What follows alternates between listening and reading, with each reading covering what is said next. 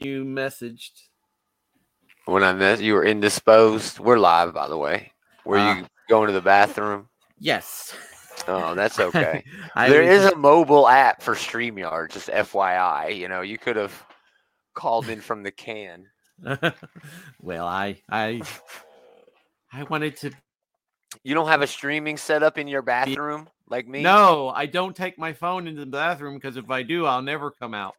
Right. Oh, right. That's actually a really good idea. Yeah. Hello, everyone. It's the pre-show where we talk about what we're going to do in the show. Andy chiming in early live. Hi, Andy. Hey, Andy. How you doing? Andy's selling swag. I think he got a hold of Henry today. Henry running some of the Facebook stuff, social media stuff for the Outright Geekery, whatever it is now. This is basically all I do and share memes. I don't do shit over there anymore. But it looks like Andy looking for merch. And if you listen to the show every week like he does, you just go to Outright Geekery. It's on Bonfire. We sell merch over there. But merch. Yeah, hey you guys. He was actually kind of doing that. Hey you guys. Yeah, he was actually kind of doing the hey you guys. But yeah, thanks Andy. Sell that merch. Join him over at the group page, Outright Geekery. Just search for Outright Geekery on Facebook. And yeah, go to the group. It's awesome. It's awesome. I'm 2 scotches in. We're just talking indie stuff this week. I figured we'd take advantage. It is the end of the year. There were some okay DC and Marvel books this week. I read a couple of them, but there was a lot of indie stuff, a lot of small press stuff, and I think we're just going to lean into it. I read a couple of DC and Marvel books, and I was not pleased with the offerings. Good. That just leans even harder into what we're doing this week. Because Taylor's not showing up. Taylor's indisposed. He is not taking a dump. He is hanging out with family and stuff. It's that time of year. Gotta be, flexible. He'd love to be here. He'd love to be here, but yeah, he's doing family stuff. Yes, the group page is amazing. Yes, no caveats there. He's not biased. It actually is amazing. It's just even better now. It's always been amazing. It just has 30% less spam now because somebody's actually doing shit over there. Spam, tomato and spam, egg and spam. But Andy's Andy's doing an amazing job over there. So, yeah, go there and check it out. We got a new intro. I don't hang out a lot on Facebook, but the way things are going nowadays with Twitter, I may have to find a new home or an old home. Let's not. I've actually got my super secret Instagram account opened up. But... Ooh. Let's do the show. We got a new new intro this week. Fits perfectly with what we do. You're what the French call les incompetents. Les incompetents? Les incompetents. She's right. We're terrible at this. Right? France. I love your fries. Your fries. I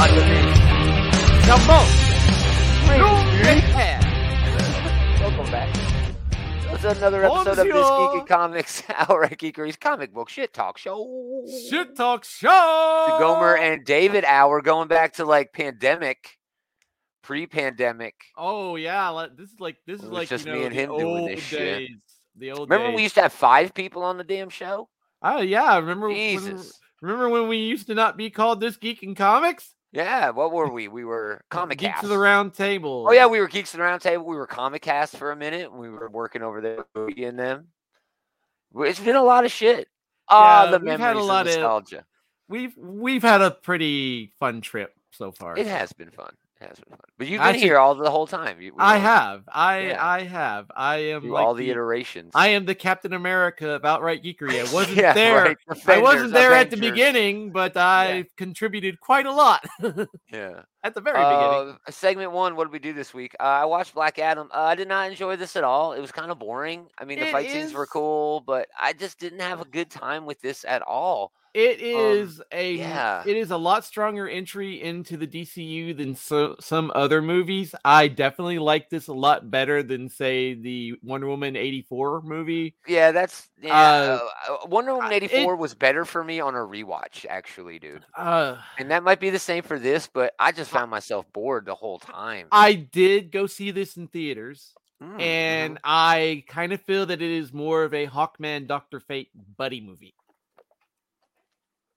I mean, yeah, it is. So. I mean, Black Adam, by the end of the movie, does have kind of a sad story. And it kind of gets there in these weird flashbacks where they're speaking another language. And I don't know. I thought it was kind of clunky. I didn't think it worked.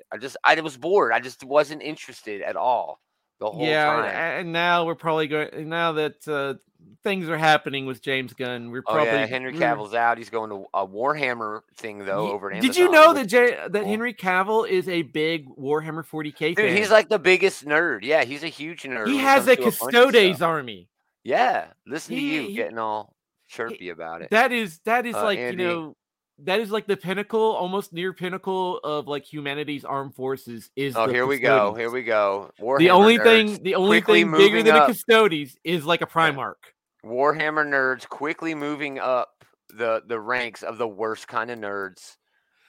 They are the worst. Actually, the Warhammer community, Warhammer community is very bad at gatekeeping. I bet.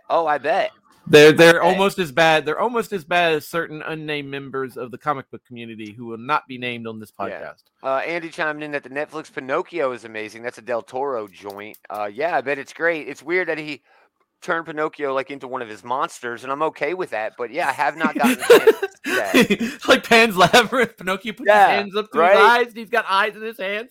He's like, I'm a real boy now. Right.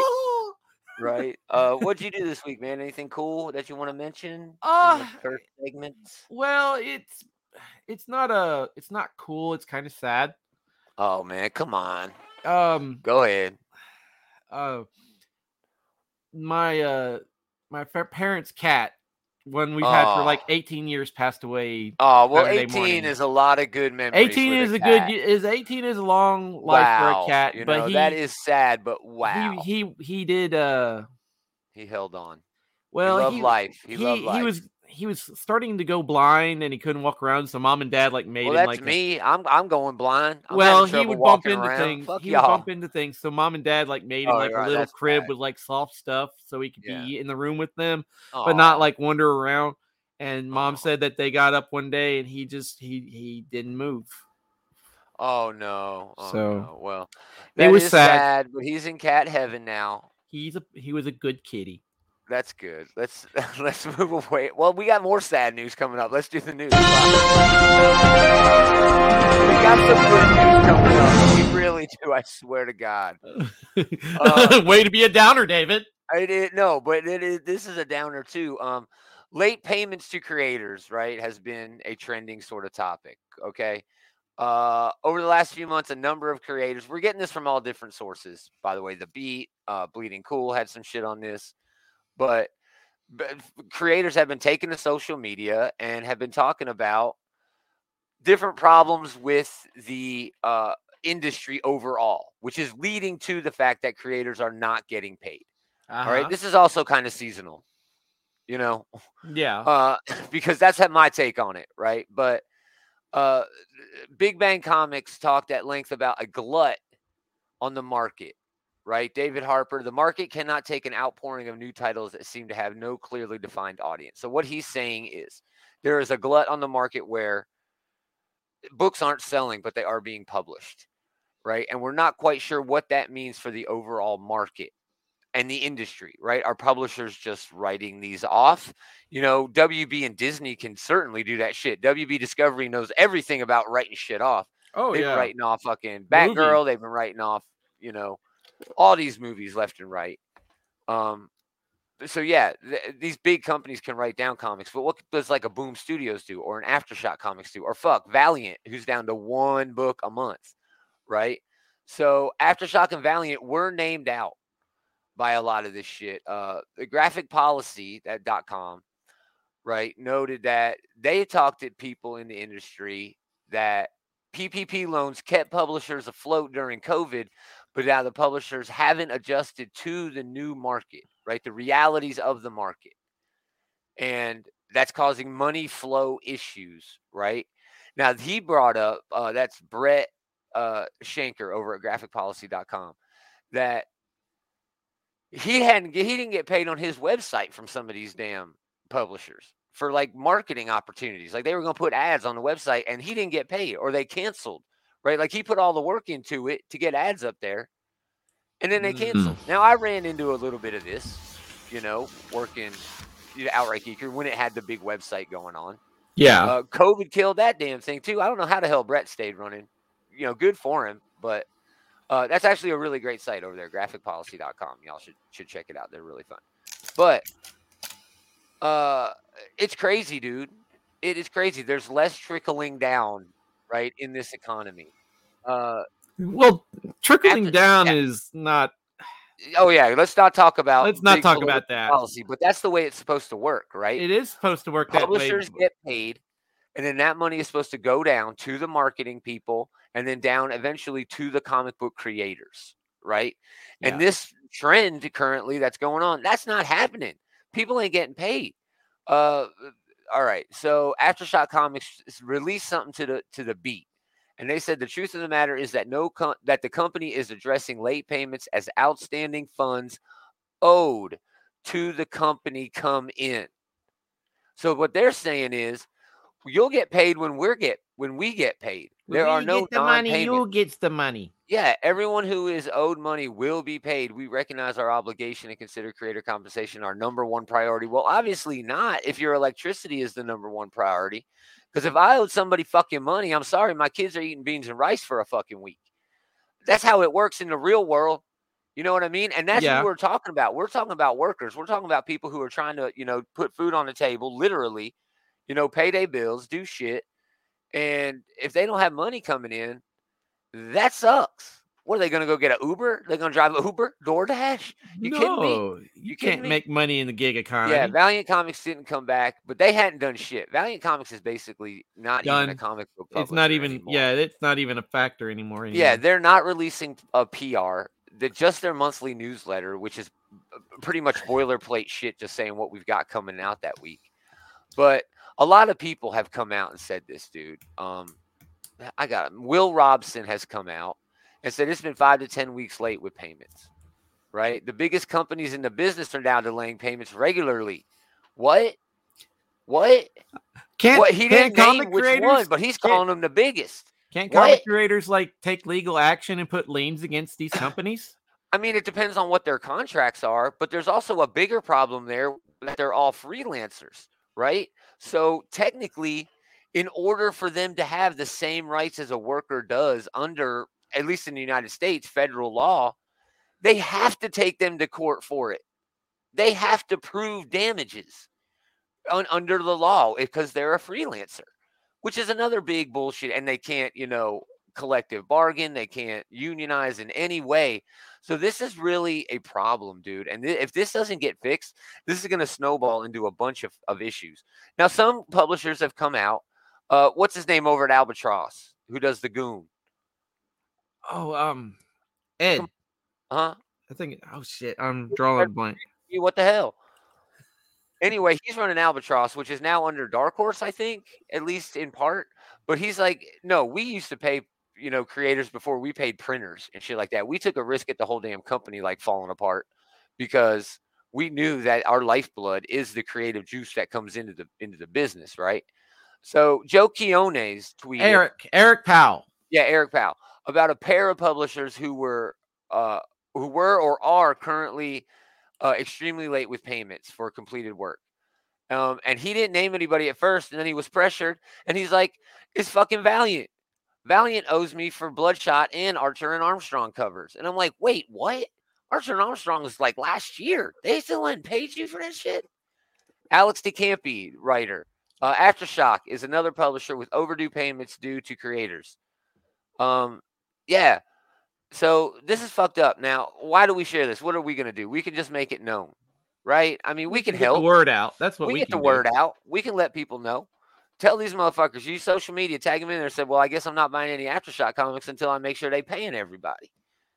Creators, please be, vocal about if and when you get paid. And if it's the big two, damn, come on, y'all. What? Yeah, we don't hear much about that from Marvel. Maybe because their contracts are better. They got better lawyers. They got a bigger fish that backs them. Yeah. I'm just saying, man, we cannot wait for 4 ghosts, and it was 4, to visit these rich motherfuckers and let them know. Now, I ain't saying Valiant and Aftershock are just overflowing with fucking cash. I'm not. Especially Valiant. But if there are people at Valiant and their parent company, DMG, who are getting paid, fuck you, man. Oh, yeah. Yeah, to hell with you. That's a jerky thing to do, man. That is a pretty shitty thing to do. You need to figure something out. Something needs to be figured out, and these folks need to get paid. That's it. Period. Oh, yeah. That's a pretty shitty thing to do if, the people up top are getting paid and the people who actually do the work are not. Yeah. Always a shitty situation. And there's another layer here. There are more and more comic book publishers popping up. AWA is popping up. This new Frank Miller line. All these different imprints that are run by, and we'll talk some about that here in a little bit, by Dark Horse and IDW, getting all these creator-owned imprints. Just making sure, you know what I mean?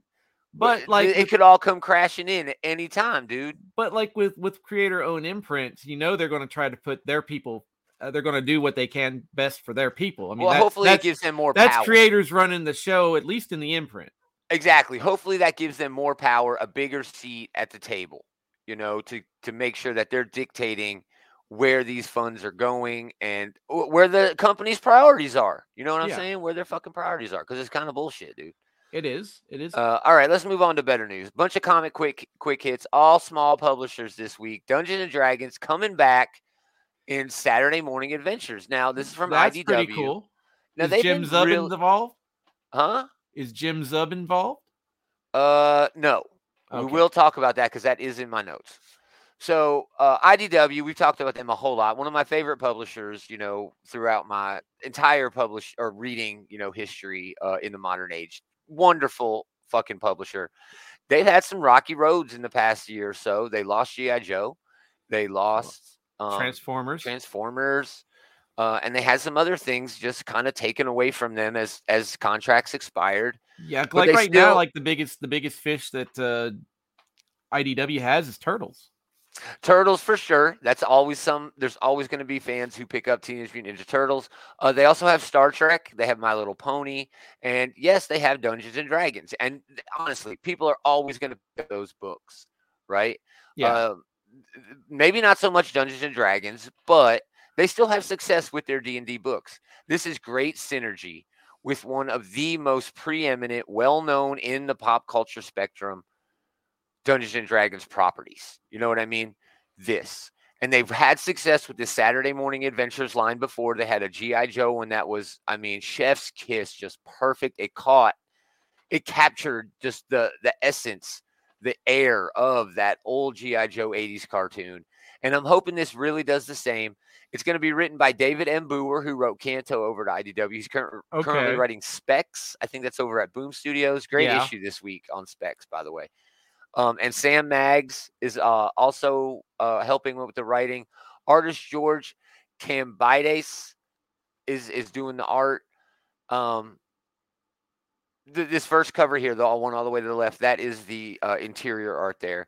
I think this is going to work, dude. I think this is going to be a really fun series. I think David M. Booher is just one of those writers who, I hate to say it like this, but most of the work is done for him. He doesn't really have to work very hard in here.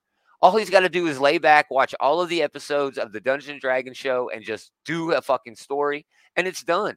Yeah.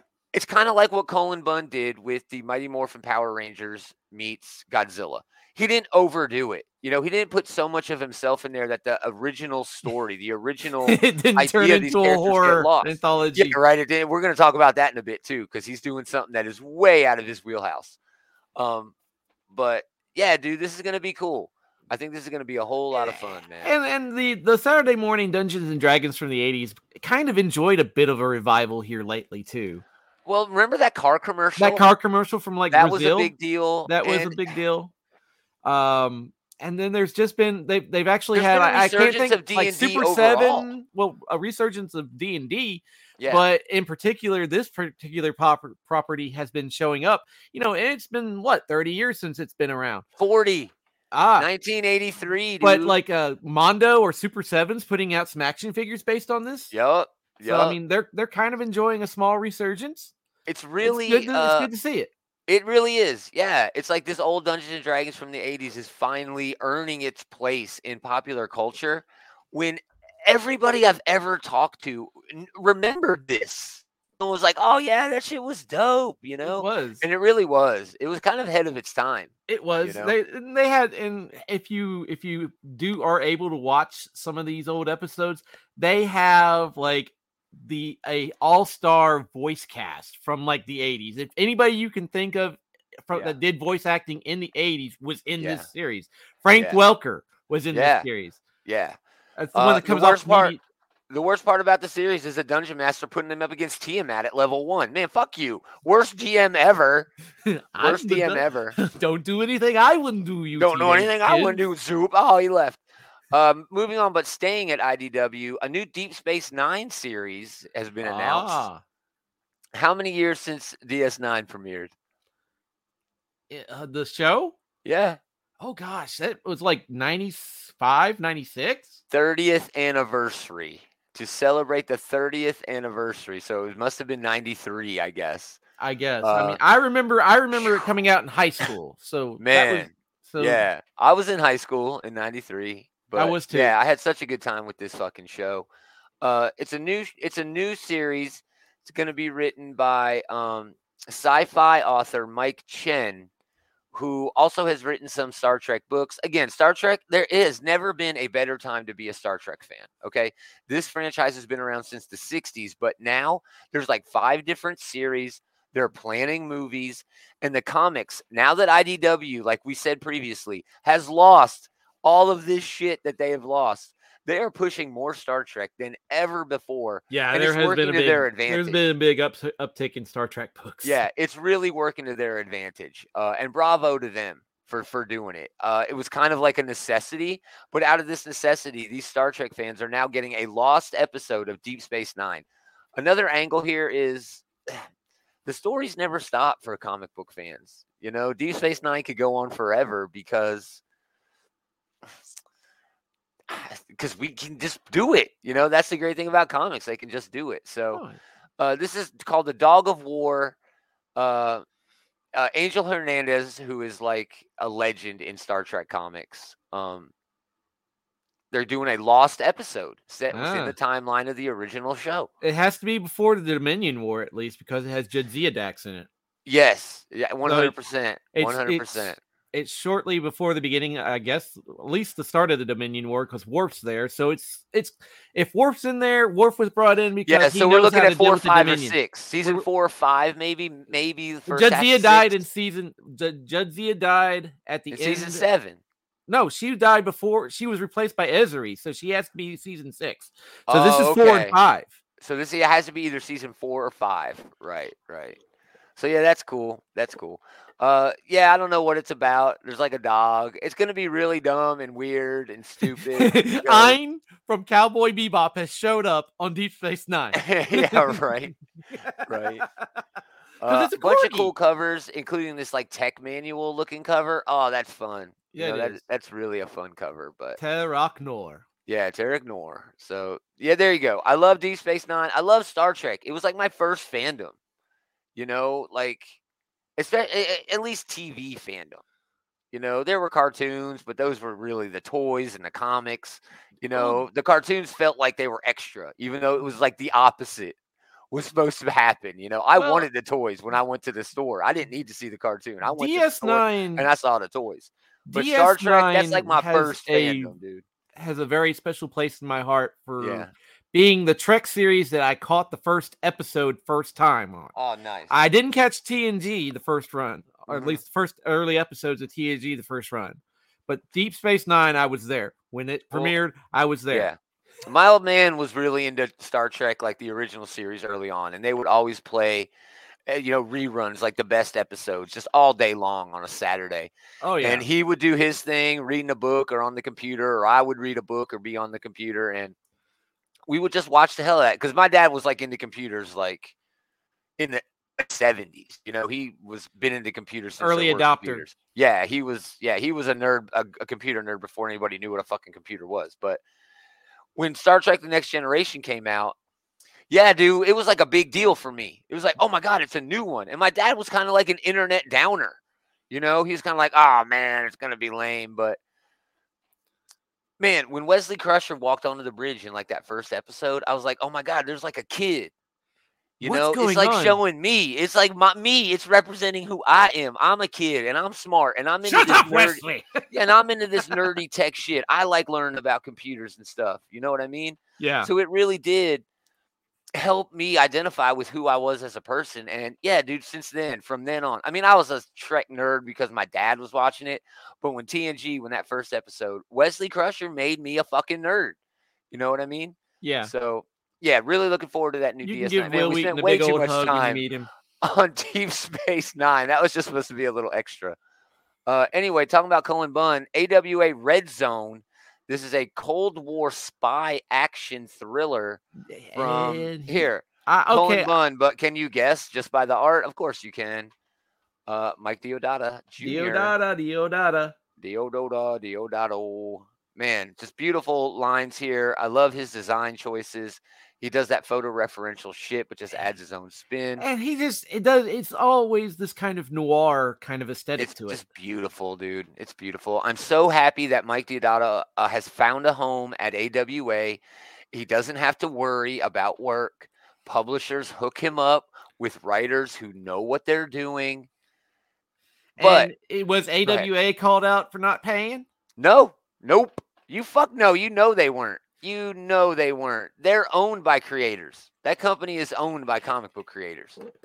You know they ain't gonna fuck nothing up. No, there's not any corporate shenanigans going on at AWA. At least not yet. Not yet. Not until they get big. Yeah. But this is Cullen Bunn writing Cullen Bunn doing a James Bond joint.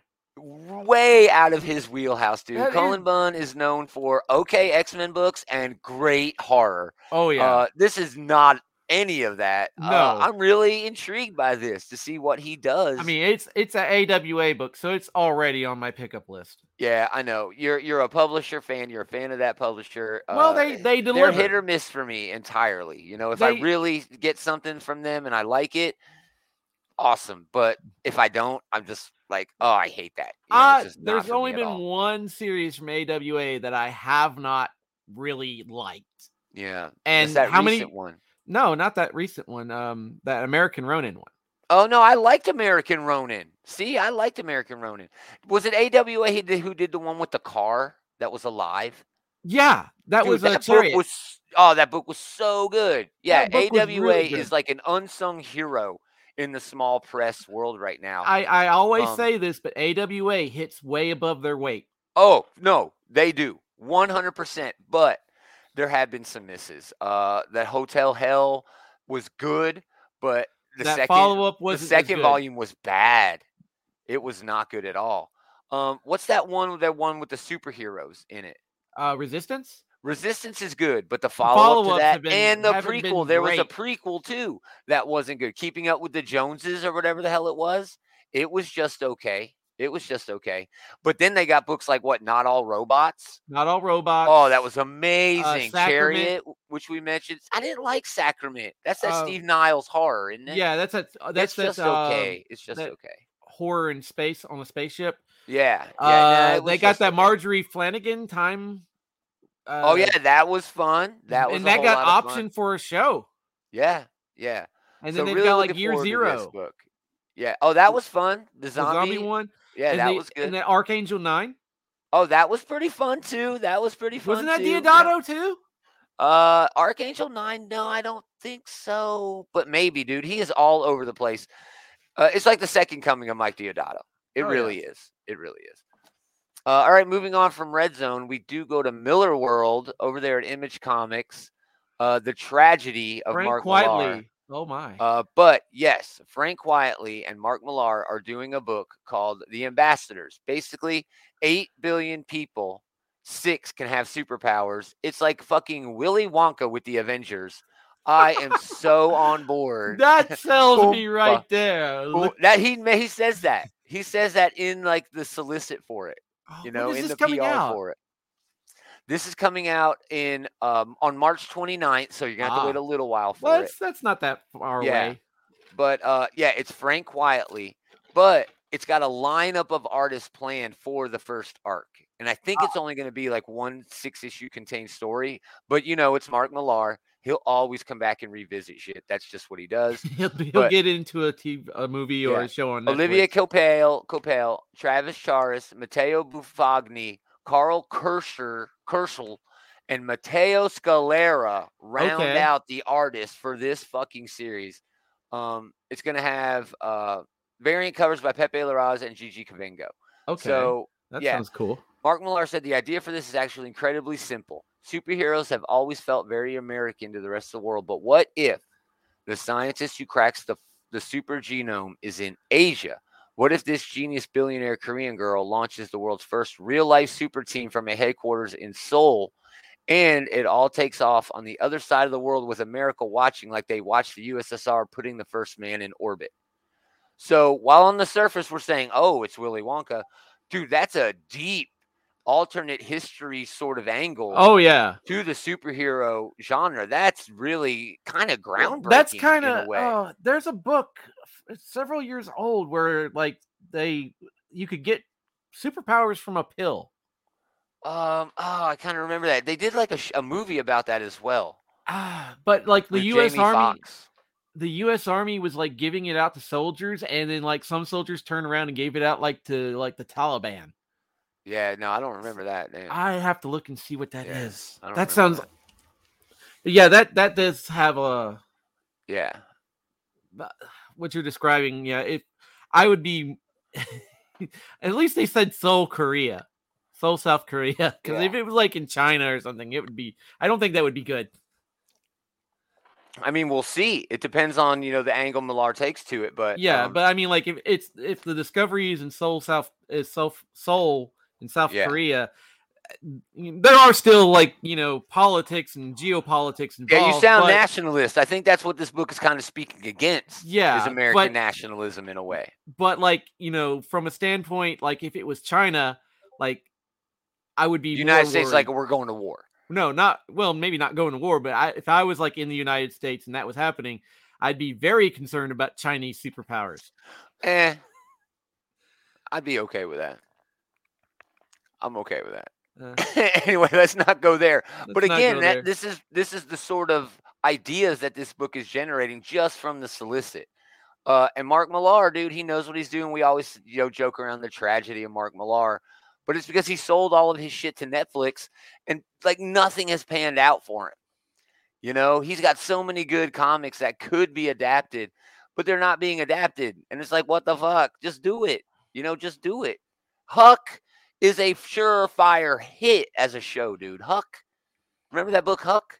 Where it's like a Superman who's like a simple guy, like a simple version. Kind of like the Grapes of Wrath simple. I'm kind of, it's ringing a bell, but I'm also got like other Miller titles running in my head right now. He's got a lot of good shit though. But 2023 is going to be a big year for Mark Millar. He's bringing back Nemesis. He's doing this. He's got a lot of things in the fire. So we'll keep an eye on him in the new year. Moving on, Hairball, Dark Horse, and Matt Kent are doing a horror series where the cat is the villain. The cat is the monster. Cats are always bastards. That's right. So Hairball is a supernatural thriller. Even though I loved one that passed away. Right. It's so weird that we're getting back to cats. But Matt Kent and Tyler Jenkins, Hillary Jenkins is actually the colorist on here. She was the colorist on Fear Case and Apache Delivery Service. Oh my God, those are two great books. Apache Delivery Service. Fear Case is fucking dope too, bro. Oh, but this is a 4-issue series, launches in April, and it's described as Junji Ito meets Hayao Miyazaki. Junji Ito? Yeah, Junji Ito meets Hayao Miyazaki meets Stephen King. It's going to be on Flux House, which is Kent's new boutique imprint at Dark Horse, which is really fucking cool, because we were talking about this earlier. It is really great that Matt Kent is moving into having that thing. Yeah, Andy Chimney, evil cats. All cats are inherently evil. They just use us, right? So I'm not sure if Kent's going to lean into that in this. I hope he does. Matt Kent is not really well known for his horror. And he even says as much in the PR for this. It kind of scared him. You know what I mean? He wasn't really sure what to do here, what artist to approach. But then, of course, Tyler Jenkins, was available because of the Dark Horse connections, and everything fell into place. The variant cover on the right here is from Martin Simmons, one of my favorite artists right now, working on Department of Truth with Tynion. Yeah, dude. So in Hairball, a young girl named Anna, she suspects that her dysfunctional family's problems may or may not be caused by the family's cat. And yeah, so she starts investigating this, and yeah, the cat is fucking crazy. So we're gonna get more on that when we read the issue. This comes out in April. Really excited about this one, man. This looks like so much damn fun. Matt Kent is gonna be doing some of the art in the book, which is really nice. Cool. So yeah, dude, I'm stoked about this one. Before you move on, I did look up that book that I was talking about. The military gets the pills, the given powers. That was called War Heroes. And it was also by Millar. It was published from Image Comics. Yeah. In 2008. So he's kind of revisiting the well. Wow. Well, I don't know about that. It's a little bit different. He's always doing superhero deconstruction, style stories, and this is definitely that. But it sounded awful familiar. So right. Had a bunch of familiar elements in it, and it turns out it was a story that's very similar to that. All right, one more bit of news. Again, another independent book, ending with Image. Greg Rucka coming back to the fore. Man, one of my favorite writers of all time, just has written some of my favorite shit. Is back at Image with artist Mike Henderson. They're doing a book called Forged. It's set to release in March. It's an over-the-top pulp adventure filled to the brink with violence and Conan-inspired science fiction.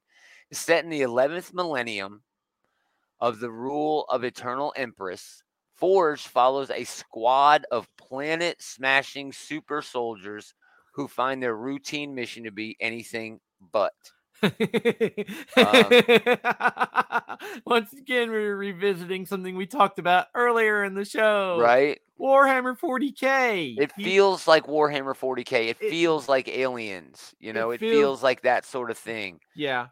Great art by Henderson here. And man, I love Greg Rucka so much. I'm looking for big world building. I'm looking for deep character, studies, things like that. And I'm really sure we're going to get it. I am waiting for them to declare Exterminatus. Oh, man. You like Greg Rucka, though. I mean, who don't like Greg Rucka? I love Greg Rucka. He wrote some pretty good stuff. So, yeah, this is one definitely look out for. This drops in March. That's it. That's it for the news. So, yeah, that was all kinds of dope small press news, man, about fuckers not getting paid and why they should be. Okay, these books that are coming out, these are must-read books. These are books that are going to be adapted for the screen. It's abuse. You know what I'm saying? It is. And it's time we fix that shit. It's exploitation of it is. Well, that's the whole system. But in this case, it is exploitation to the nth degree. Right? So, all right, let's do a food news. It's a David-centric food news. Yummy. David tossed something in the chat. I don't know. What was it, about a week ago in this Geeky Comics chat? Was it the yeah, you know what it was. Yeah, it was definitely the candy canes. And we do this annually. We used to do this even before food news, we would bring this shit up on all the shows that we did, man. We would bring up these nasty candy canes. McPhee.com 6-pack for $6.95. This year's big release, brisket flavored candy canes. So yeah, if you like some of their other flavors like Caesar salad or mac and cheese or pickle, they also have bacon, butter flavored, sour cream and onion flavored candy cane. I'd be down for a pickle candy cane. No, thank you. That is nasty. That is disgusting. I would definitely give it a lick. I might actually be down for the sour cream and onion. I may not like the taste. McPhee.com, again, 6-pack for $6.95. They are not a sponsor. I just think they're fun as hell. They also have that's not terribly expensive. Yeah, that's not. It's like $1 a candy cane. It's a 6-pack, $1.20 a candy cane or something like that. But they also have a candy cane that is the Bah Humbug candy cane. Oh no! It tastes like nothing. It doesn't have any flavor. Has no flavor to it. No flavor at all. It's just a flavorless candy cane. And I was like, wow, that's smart. That's really fun. How do you do that? I don't know. They're geniuses. I don't know how you get butter in there, but I assume it's just like the way the jelly bean companies do it. Yeah. But why? How come? You could basically do your entire dinner in just candy canes. Oh, here's your first course, Caesar salad, and it's just a candy cane. Yeah. It's like, oh, here, you want to put some butter on that? Here's some butter candy cane. Wow, I feel like I'm living in the Jetsons era. Right. Yeah, no, that's gross. And we would have been remiss, of course, because we do a double dose of food news. Usually one good, one bad, just for Taylor, really. But when the Mexican pizza is in the news, we always cover it. Just months after bringing back the Mexican pizza, Taco Bell is trying out 2 new varieties on December 22nd, only in Oklahoma City. Only in OKC? It's only in OKC. It's the jalapeno. That seems like a natural evolution. It really does. It's almost like, ooh, those are like little Mexican pepperonis on there. Jalapenos. I think Mexican pepperoni would just be a pepperoni. Yeah. So there you go. I'll have to ask my friend. Yeah. Now, I'm not sure why you can't just go to the fucking Taco Bell and say, hey, you want to toss some jalapenos? I'm pretty sure you can do that. Like you could probably go on the app and like customize it. Yeah. Yeah. Oh, for sure. But still, that's weird. Now, here's another one. This is the pièce de la résistance in Omaha, Nebraska. Why are we doing stuff in the Midwest? I don't know. Why are we not bringing this all over? In the Midwest? I don't know. But you can, because there's nothing else in the Midwest. Taco Bell's like, we've got a niche here. We've sewn up the market for Mexican food. For its barbecue. For Mexican fast food. This is the triple crunch Mexican pizza, which is basically the Big Mac of Mexican pizzas, where it adds another layer of the bottom layer, which is, oh man, I bet the texture of that, the double crunch when you're biting, crunch. Oh, I bet it's so good. This seems also like a natural evolution of the Mexican pizza. Dude, exactly. You are not wrong. But what I would like is a triple crunch Mexican pizza with jalapenos. A triple crunch jalapeno. I'm pretty sure you could probably get that. I'm pretty sure you could just go be like, special order it. So you can do it a la carte or as a combo meal with 2 tacos. I don't know who the fuck is eating a Mexican pizza and 2 tacos. I hope you got a date. And it comes with a large soda. It's $5 and $5.50, depending on the location. Well, that's not too terrible a deal. Yeah, you can make your own by requesting jalapeno peppers and a side of nacho cheese sauce for your regular Mexican pizza. Okay, because that's what the jalapeno one comes with. It comes with a side of nacho cheese.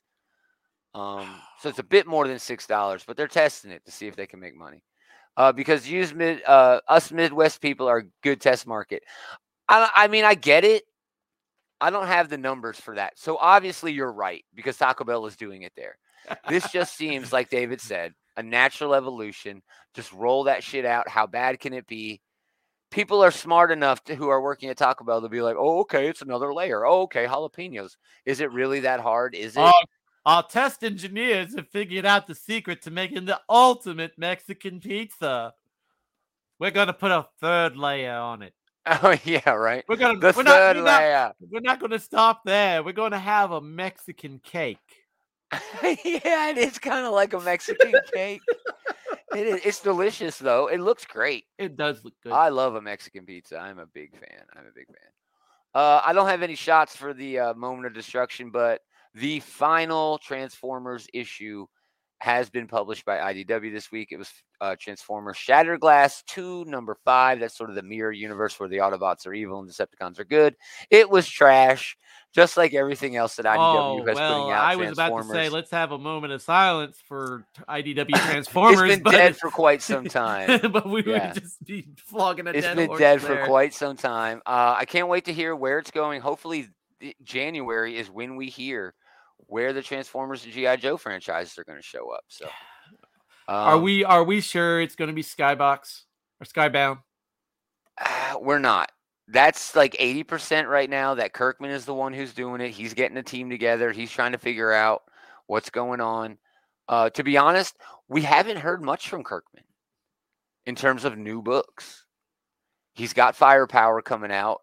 I'm not sure what else he's got going on. Yeah. Everything else is either done or he's kind of busy doing all that. He's kind of busy being involved with all these Walking Dead spinoffs. I mean, he is in part working on The Walking Dead. He is also working on the Invincible show on Amazon. He is working in these other places. But it is still my belief that it is going to Skybound, and Robert Kirkman is going to be the guy in charge of the Transformers and G.I. Joe line. It's still my belief that that's where it's going to go. And I'm okay with that. As long as he gets good creators on those books, I'm cool. As long as he got a plan, and Kirkman don't do nothing without a plan. Kirkman don't take a dump without a plan, son. Let's do top 3. All indie top 3. All small press. Oh.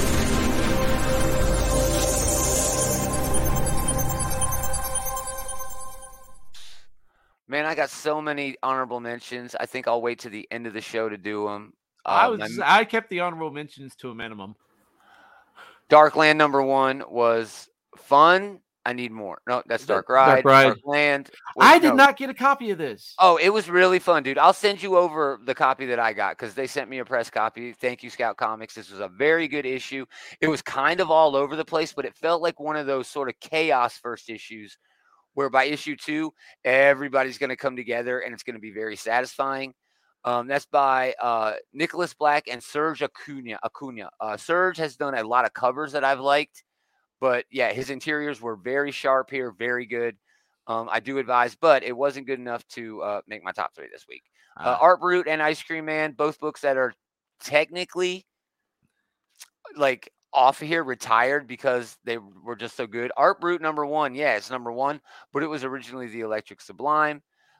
We might talk about those later, or Art Brut later. Are we, Dave? No.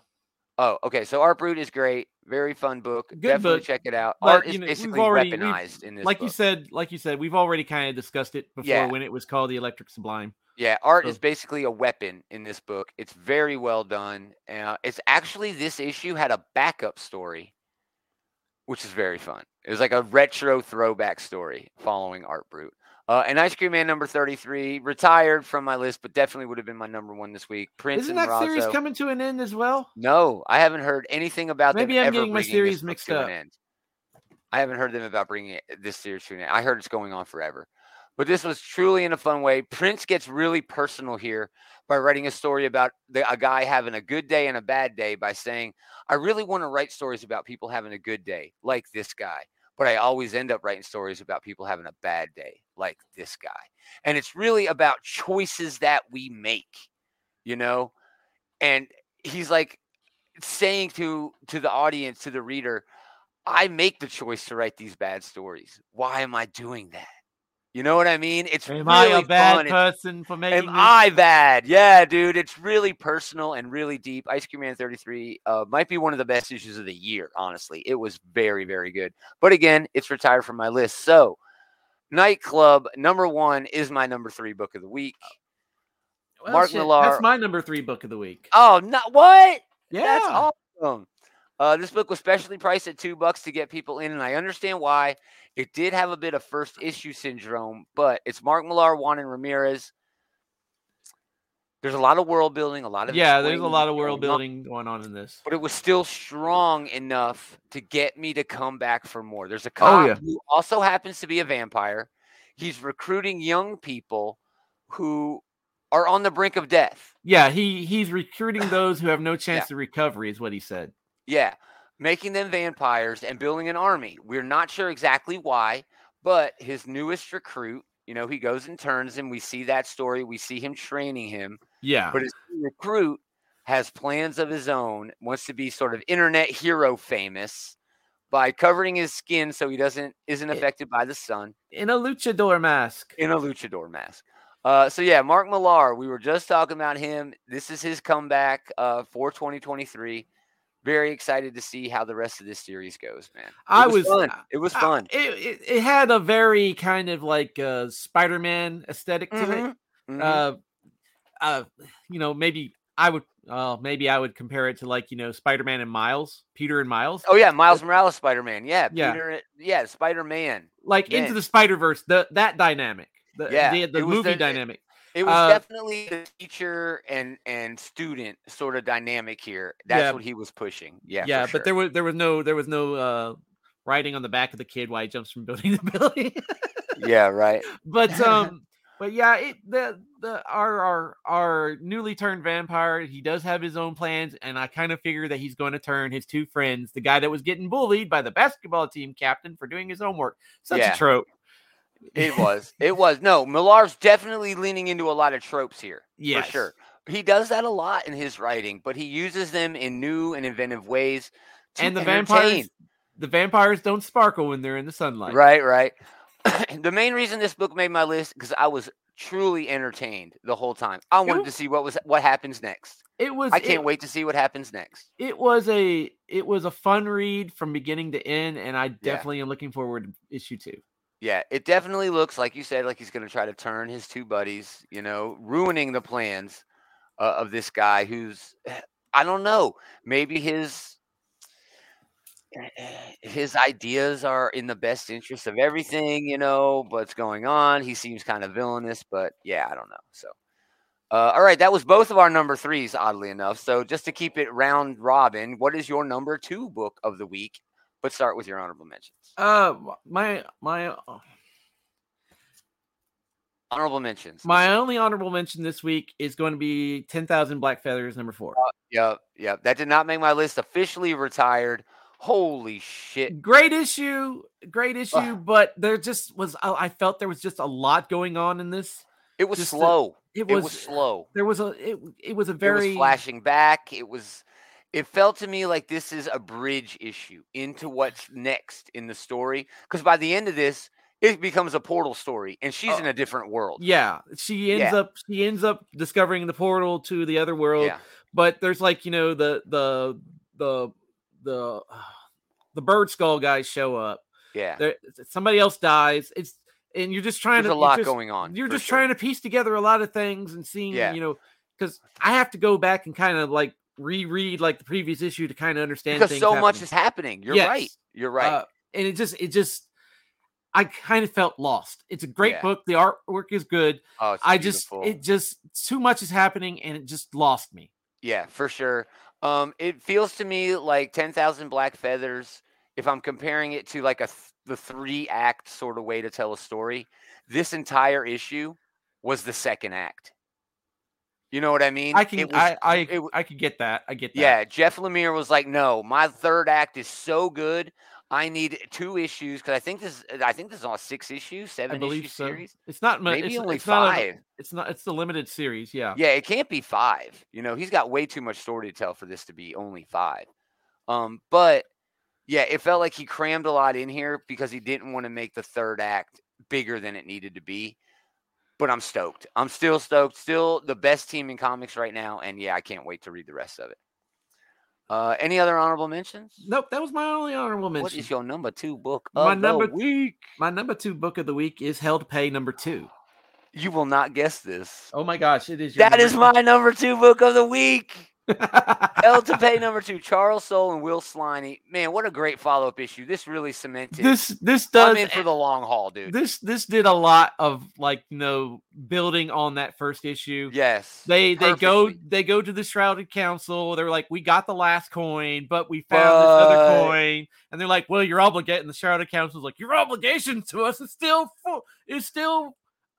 in effect, and they're like, you bastards. That seems like so much bullshit, dude. But they go to the guy who escaped hell.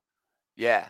Oh, they end up telling us who that is by the end. They end up telling us who that was. Alexander the fucking Great. What? He's the one who made the deal. Of course it was him. Of course it was him.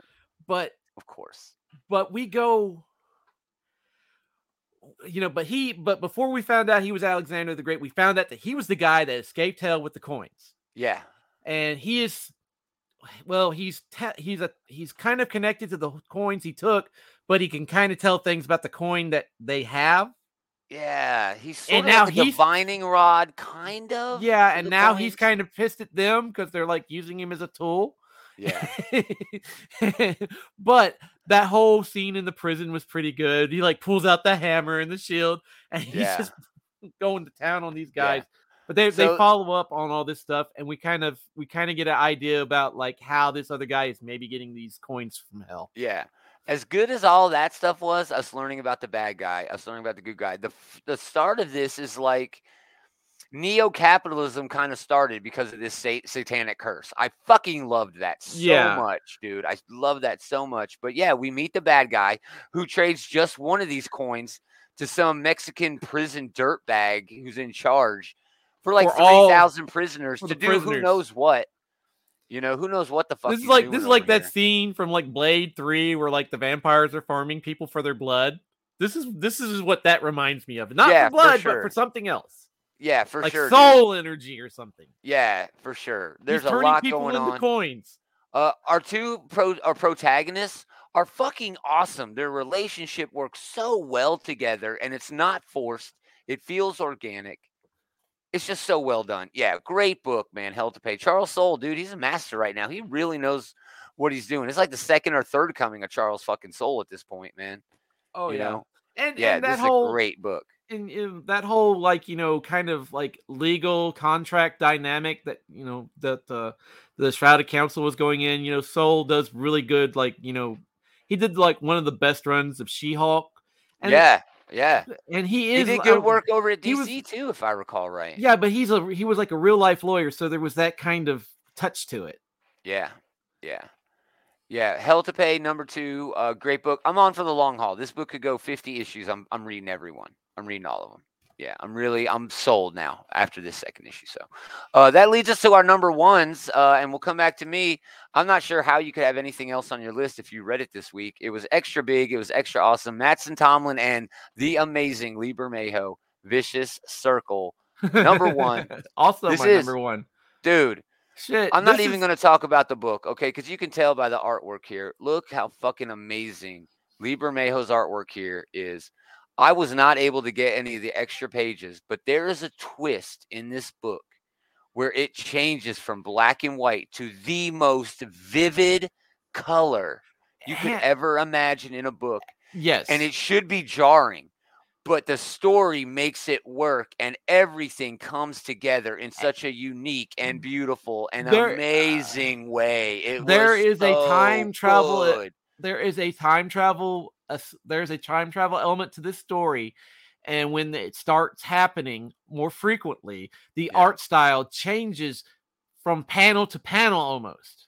And sometimes it mixes in the panels. Sometimes the panels, some characters are black and white, some are in color, and then some are half and half as they're like drifting somehow.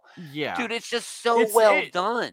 This book made my number one, not because of the story, but the story is awesome. The story's good. It's a little derived. Really good. It's a little derived. It's time travel. But there's another player in the game that can time travel, and these two are locked in what is, appropriately titled a vicious circle. Yeah, it's like if one goes to the future, the other one goes to the past. It goes from the 1950s into the future, into like the Cretaceous period. There's dinosaurs and shit running around. It's so big. It's so vivid. But then in the story, there's also like this personal sort of element. There's a revenge with a element. Family. Yeah. There's a revenge element to it. Yeah, dude. It's so, Again, one of the best issues of the year. So damn. I wish I was able to get these other pictures where it shows the art, the color being used to tell the story. Literally, there is color being used in this to tell the story, and it's backed up by Lee Bermejo's beautiful photorealistic work. it's just amazing. It was. I